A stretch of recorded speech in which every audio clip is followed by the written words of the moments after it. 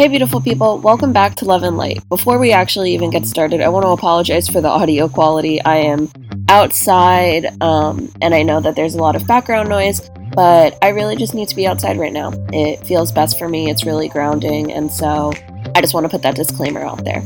But if you're new here or new to me, welcome. I'm Sienna, but my friends call me C, Sienna, Mamacita, whatever feels right.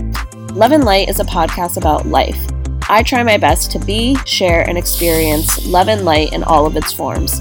As we navigate life, why not process things through a lens of love? This space is me documenting my life through that lens and building a community rooted in authenticity.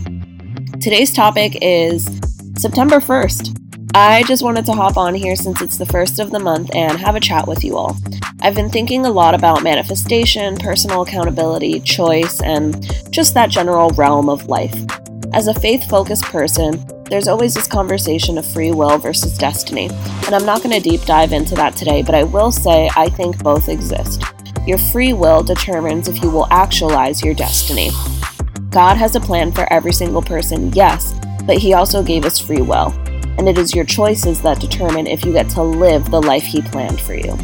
So in thinking about that, and honestly, how I feel like I've done so little in the past 4.5 months, I wanted to take time to really reflect and forecast what are my goals for this month and what do I need to change to actively achieve those things.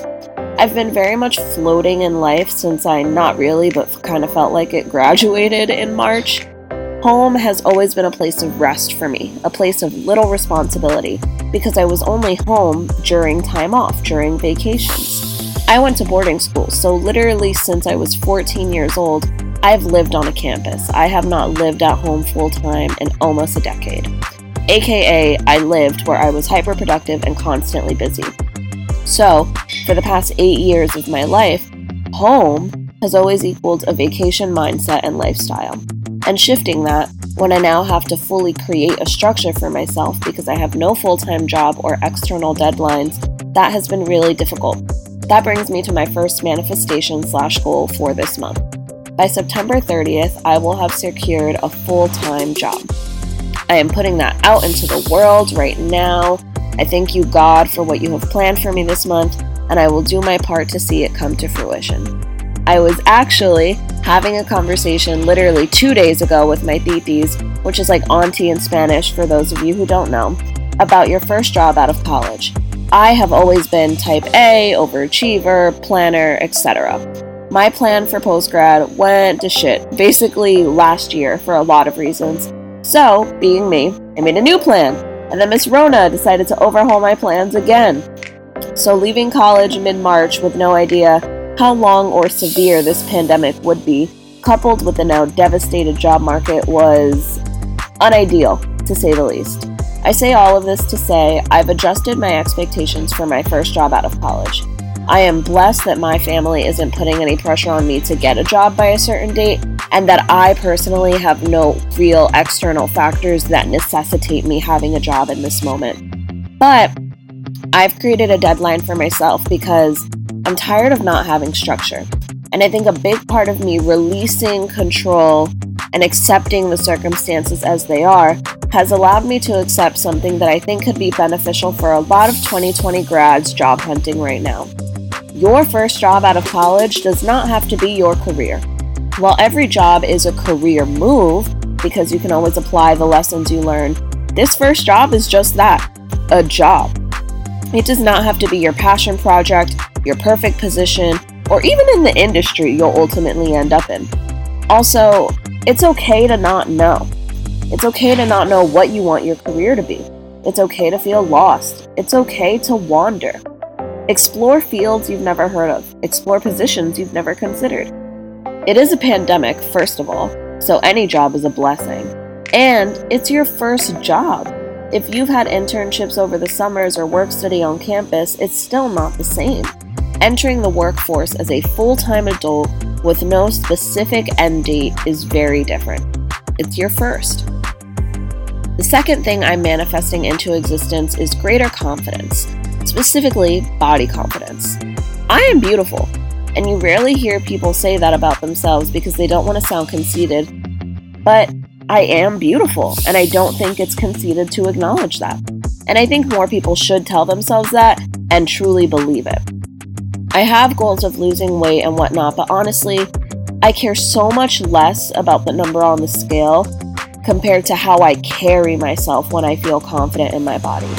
My body has changed so much this pandemic, as has my lifestyle, and I'm going to do a quarantine culture/lessons podcast, so I don't want to dive too deeply into that now, but like everyone, life has changed dramatically.